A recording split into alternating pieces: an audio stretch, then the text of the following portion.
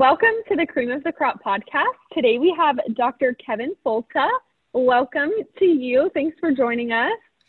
Well, thank you. This is a really great invite. I'm excited. And we also have Mr. Steve Maxwell, the owner of Highland Ag Solutions, is joining me on here today. So we're going to go ahead and get started. I was going to introduce you with a line of maybe like a title, but everything I can find, there's so many different ones. So if you'll just give us a brief explanation of who you are and what you do. Yeah, so I'm a scientist. I'm a research scientist at the University of Florida. My research is my major career. I've had other careers in leadership at the university before, but right now I'm focused strictly on research and teaching. And my research is in how light is used to control the way traits perform in crop plants. And we also work with genomics. So we study all the DNA in a plant to understand the genes associated with flavors and aromas in small fruits. And new work in the lab is identifying small disruptive molecules that can solve problems from everything from maybe new herbicides to things like coronavirus. So we're doing a lot of interesting things. Wow. So it definitely sounds like you're all over the place with what you're doing in research. Sounds like it's never a dull moment though, for sure. Well, that's true. But that's the nice part, is keeping it diverse.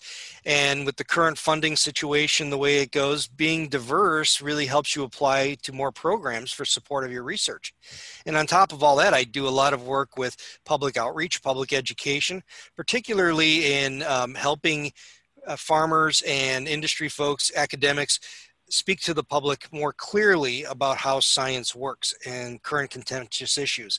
So that takes a huge amount of time too, but all of it is a lot of fun.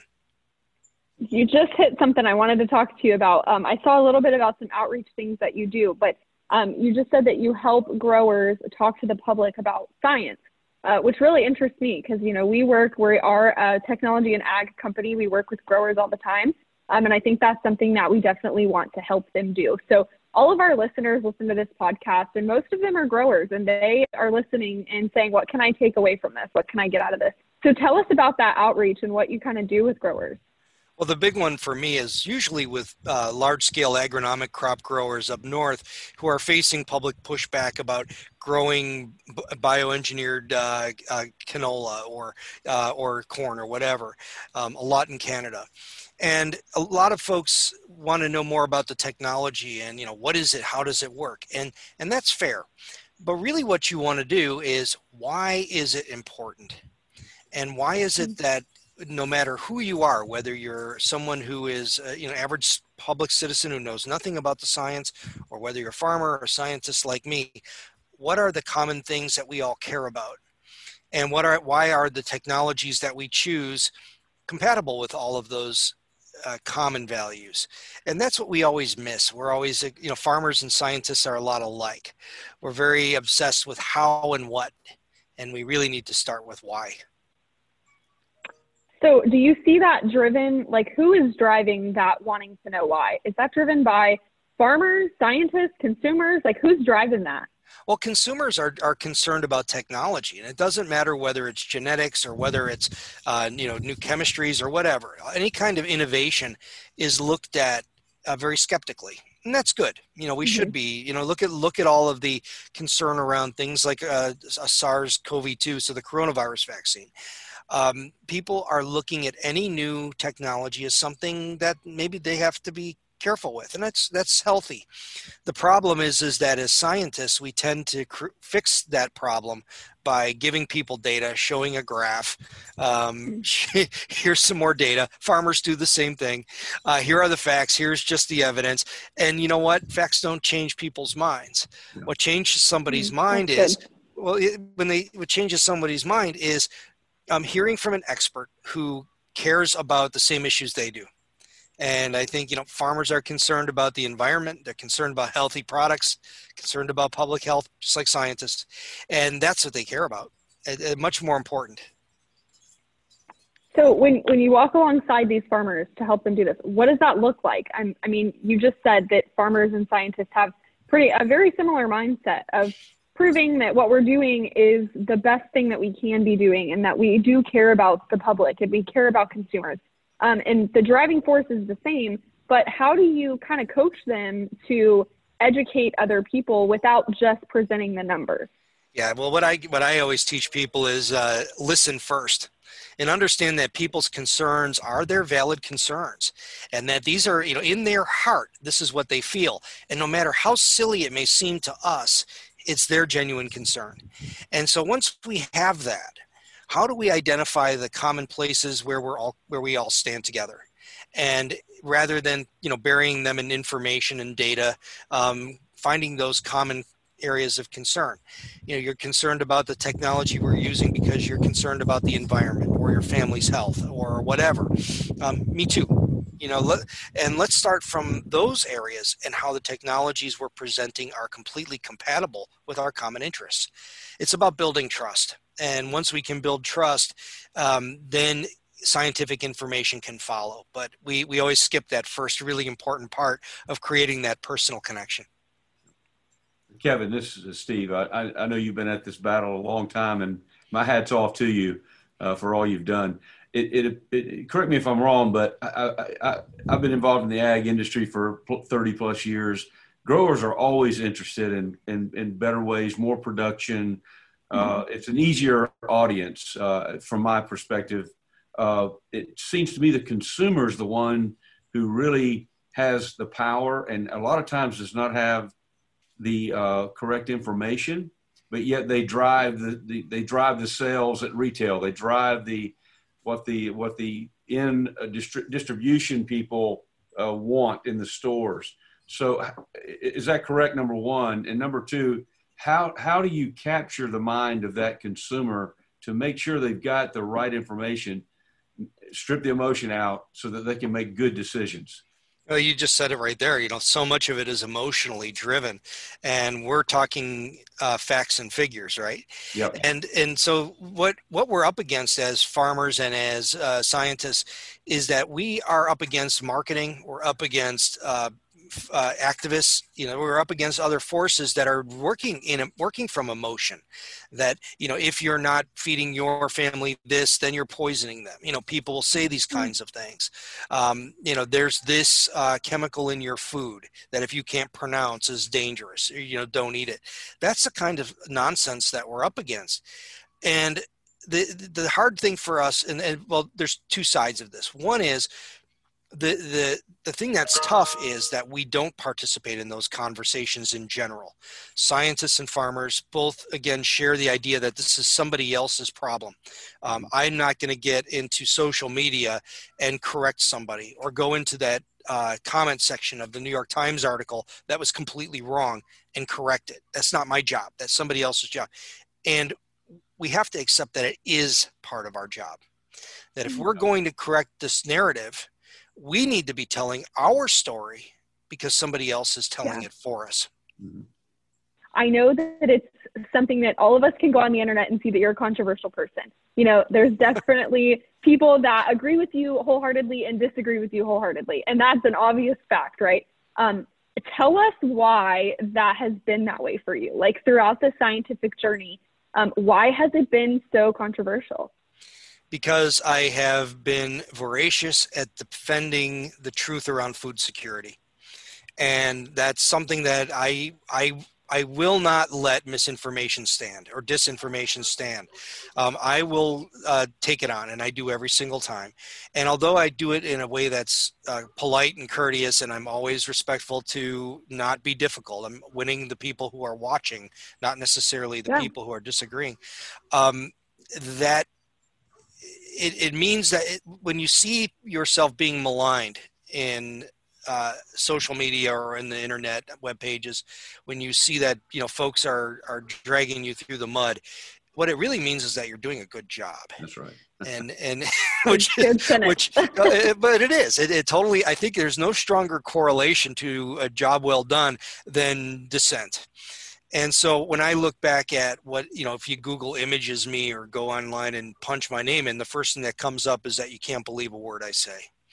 And it's because there are people who have a full-time job at dismissing the work that we're doing as scientists and farmers. That's why it's so important for everybody to be involved, because they can't do it to all of us. if I stick my face in the fan, it's going to hurt. But if we all do it, the fan stops. Yeah, that's so good. That's so good. Kevin, so there's nothing like a good story to dispel a lot of these things. Can you think of what's a great example of maybe where the public came out against something very strongly, but it turned out they were wrong and the science was right, and it was a great success story? You know, the history books are full of those examples. Refrigeration was fought tooth and nail. You know, I can remember, I'm old enough to remember when in vitro fertilization was a horrible controversy and a you know, an anathema to everything we stood for, you know, playing God and all this stuff, when now it's a way that people can have families, you know, and you know, couples who are having trouble conceiving can. That's probably one of the best examples. I'm a living example of that. I've got grandchildren, 3 that were, thank God for the science, that are beautiful children today. So that's a great example. That's something too that I think we see a lot about genetic modification and the things that the public is pushing back on, but the successes of them. And so something like in vitro to now this, it's the example. I mean, it's a different example, but it's the same story, right?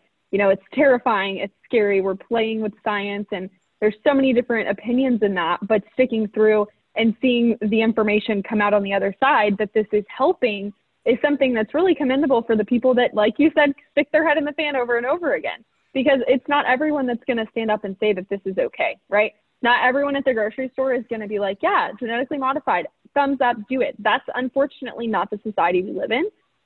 So tell us how it's been to fight that battle just with like genetic modification. I know that's just a little bit of what you do, but tell us what that's been like as far as working with science, working with farmers, and working with the public, all to maintain this one idea of science working. Well, for me, it starts very early because I was 10 years old when I started studying recombinant DNA. It was right when they were talking, I know, how cool. They were talking about using DNA from humans and bacteria to make insulin. And this seemed like such a cool idea. Could you actually, you know, move genes around and this kind of thing? And I understood that as a kid, and I thought that was really neat. And as time went on, we just saw the successes over and over again of how genetic engineering has done very positive things for medicine and for agriculture. And over time, I've just been so excited about the good things that we can do with it that it's been fun to share that information with the public that's concerned. And not coming at them by saying, you know, let me show you pictures. And I did fail for years drawing pictures of molecules and things like that on the board and then trying to convince people. It doesn't work. But by talking about the really beautiful parts of how we can have better environmental impact, how we can feed the food insecure around the world and in this nation, how we can help farmers stay in business and protect their bottom line and enhance their bottom line. Those are the things I care about the most. And when we start from that platform, it's very easy to convince somebody that what you're doing is good. So it's kind of the angle you're coming from. Yeah. Go ahead, Steve. I was going to ask, as you look into the future, you've been at this a while. There's always new things on the horizon, new things you're working with. What exciting things do you see coming in the next 3 to 5 years that are going to make a huge impact for the consumer? Well, they're happening now. I think the idea of gene editing is a massive one. This is a new technology that sometimes we hear of referred to as CRISPR-Cas9. This is a technology that gives you the ability to make very precise changes in an organism's DNA. So, for instance, in a human, you have the ability to change, you know, all the letters of your genetic code, the A's, G's, C's, and T's, 3.6 billion of them. You can change one. And this is like changing 1 second in 100 years. It's that precise.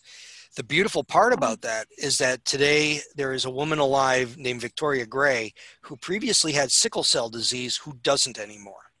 She's the first person to be cured of sickle cell anemia. And this technology is so powerful. It'll touch people with cures for cancer and cures for certain cancer. Wow. sickle cell disease, many other blood cancers right away. They're happening now. But in agriculture, disease-resistant crops that'll have genetic resistance. And it's not old school GMOs where you're putting in a whole new gene cassette for resistance. You're changing a base or two to eliminate the function of something that the disease needed to infect the plant. Really cool technology, super precise, and you'll see the benefits of that now. Wow. Are you working with any like current, which I'm just baffled at that. I guess I've been living under a rock to know that that is happening, and that's amazing. And I love science and I can like nerd out about it. But are you seeing any of this gene editing? And you said in ag, it's helping with disease resistance. Is there any of that going on? I mean, I know the first thing that comes to my mind, obviously, is citrus greening in the citrus industry in Florida. But is there any of that happening right now that you could shed light on for us? Yeah, it would be cool to shed light as I move in and out of the. I'm trying to shed light on me. The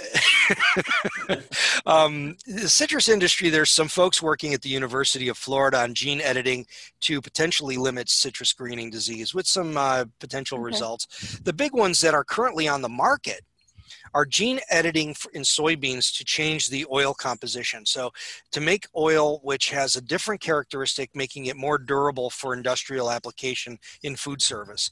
So instead of oil lasting a week or so in a fryer, it can last 3 weeks, which is better because it doesn't go rancid. Okay, that's the big thing. It's much more stable as an oil, as a culinary oil. That was a gene editing event that was done by a company called Calyxt in Minnesota. That's been on the market now for maybe a year. That farmers have been able to grow that seed at a premium. But tons of other applications are on the way, from non-browning fruits and vegetables, maybe guacamole, an avocado, they'll make guacamole. That'll stay good. Oh, I know. God. It's the holy grail in my book. Sickle cell disease is okay. Non-browning avocado. Oh yeah. There's a lot of innovations like that will not just address food security from being able to grow things that are maybe more nutritious or disease resistance, but also last longer and have less food waste. So Kevin, I had a group in a few weeks ago that are doing similar work. And it's almost like Back to the Future, where they're doing a lot of work with the soil itself for specialty crops, the turnover crops.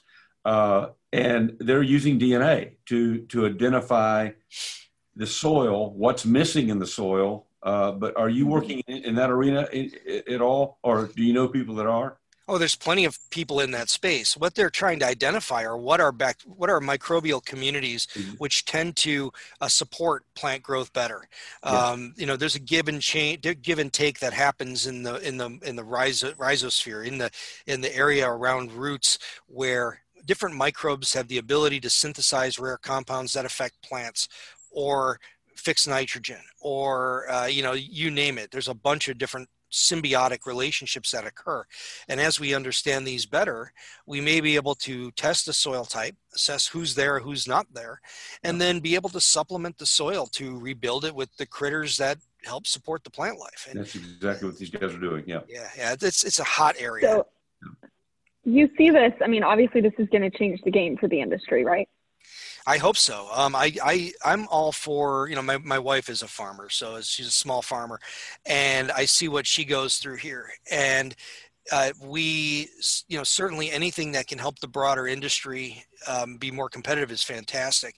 I would see the effects here at home. So there's a little something in there for me too. But the farming and agricultural productivity, it's kind of the last thing we make here in this country, last thing we manufacture, and we're really good at it. And farmers being such a small population, percentage of our population, I think we have to get every technology on board to support what they do. And we're seeing more of it happen, from microbes and genetics and improved crop genetics to automation, robotics. I don't have to tell you guys, the stuff that's happening in precision ag. I think it's a really optimistic future because breakthroughs are going to be coming fast and furious.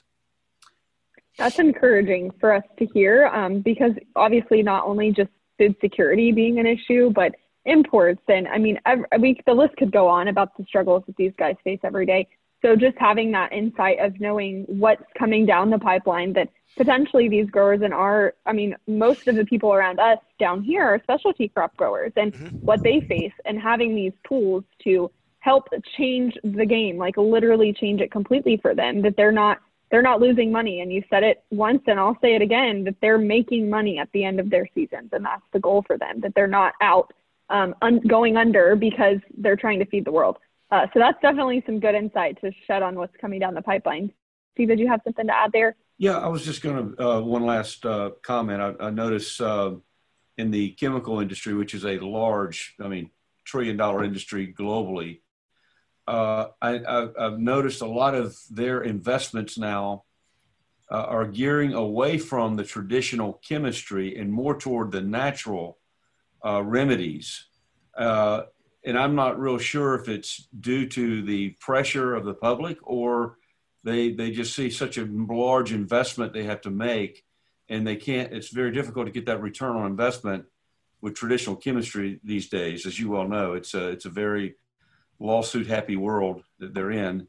But I have noticed that their applications for new AIs, we call them, are shrinking, but their investment dollars are moving more toward a natural fix for a certain issue. Are you seeing that? And is that something that do you see a day coming where the actual chemistry side of it is minimized compared to where we are today? Well, I think that's one arm of it, right? That biology has come up with funny ways to enhance and defeat biology. I mean, our antibiotics came from a fungus, on a plate that that Pasteur happened to find. So biology makes compounds that are useful. And I think that we've been able to explore deeper as we've been able to understand what they call metabolomics. Look at organisms and all of their metabolites and identify very interesting compounds in plants or in biology in general, bacteria, that can have good effects in agriculture. BT is a great example. I mean, here's something that's used on organic farms that came from a bacterium that inhibits, the different caterpillars and insect larvae feeding. There's probably a jillion more compounds like that out there, and it's just a question of having the time and scope to look at it. But at the same time, I'm looking to other technologies that are completely different, where you're going fully synthetic. Mm-hmm. How do you identify new synthetic molecules that can do the job you need to do for agriculture, but have less impact on either health or environment? And I think you're going to find with time that we get another magic bullet, like a glyphosate, something that does have a very discrete mechanism of action with few collateral effects that believe it or not, is relatively low toxicity and also very minimal environmental impact. There's more stuff out there like that. Yep. That's definitely interesting. That's something that I didn't even think about asking. So that's definitely a great question to throw into the mix. Just to kind of wrap it up, I mean, we're running out of time, which I hate because I love this stuff and it's so interesting. What has been your favorite part of 2020? And I'm asking this question because 2020 has been such a year. And I know that it's probably been a different year for you as well. Things are probably going differently than they have in the past with what you're doing in your line of work. So what's been your favorite part of this year so far in this industry? Yeah, what's been my favorite part has been having to has been the ability to reach more people with the scientific messages and the messages in communication. And it never would have happened otherwise. I was going to conferences left and right and speaking at conferences all over the world. And the university really tailed back my ability to do that. They wanted me more on site. And it really was a stake through my heart, because while I love the science and love what I do and love teaching, I really am, I think my best way to do something for agriculture is in that communication space, and serving as an advocate for agriculture and teaching others to be advocates for agriculture. I kind of got a wet blanket on that at the end of last year. But this year, with all of these kind of virtual conferences, the invitations have been one after another. And I've been able to speak in Kazakhstan at 8 in the morning or 6 in the morning. It was their afternoon. I was able to speak at Kazakhstan in the morning. Then I was able to speak in Georgia at lunchtime, and speak in Calgary at dinner time. so, so you're doing more. So yeah, so I'm doing more speaking. I don't get as many of those little shampoo bottles and frequent flyer miles. But the beauty of it is that we're able to enhance the messaging due to the circumstances. Yeah. And the other beautiful part is I've had more time, concentrated time, to mess with my schedule. So I'm not just in my office from 8 to 7 every day. I'm in the office whenever I can get over there, and I'm able to take on a concentrated project at home that I never would be able to do before. So doing some grafting or building a structure, or running some new irrigation, able to really spend some time to make the home situation a little more prolific. So that's good too. So that was the silver lining of 2020. I think that's important that we all find that at the end of this year at some point. I just want to thank you so much for hopping on. I know it was quick, but just something that you really provide a unique perspective to what's going on in the industry, and definitely a scientific perspective, which is something that we really need because it is the base of what we do. It's all science. So I just want to say thank you. I know, Steve, that he's very thankful that you hopped on here, and if you wanted to share anything. Great to see you, and glad you're doing well. Yeah, nice to see you too, Steve. That's great. Can I plug my podcast?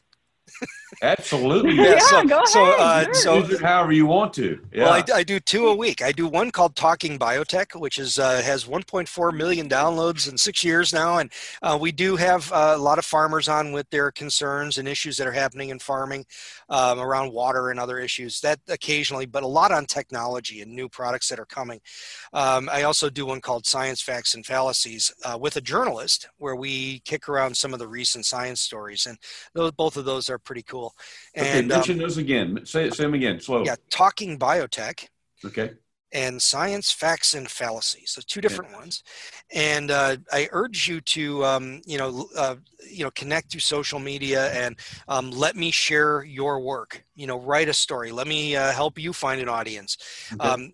Be part of that conversation. And anybody who's listening, let me help you connect with the public, and let me share your thoughts. You're the authentic person who has the best story. You're the one we need to hear from, and please let me be a conduit to help you do that.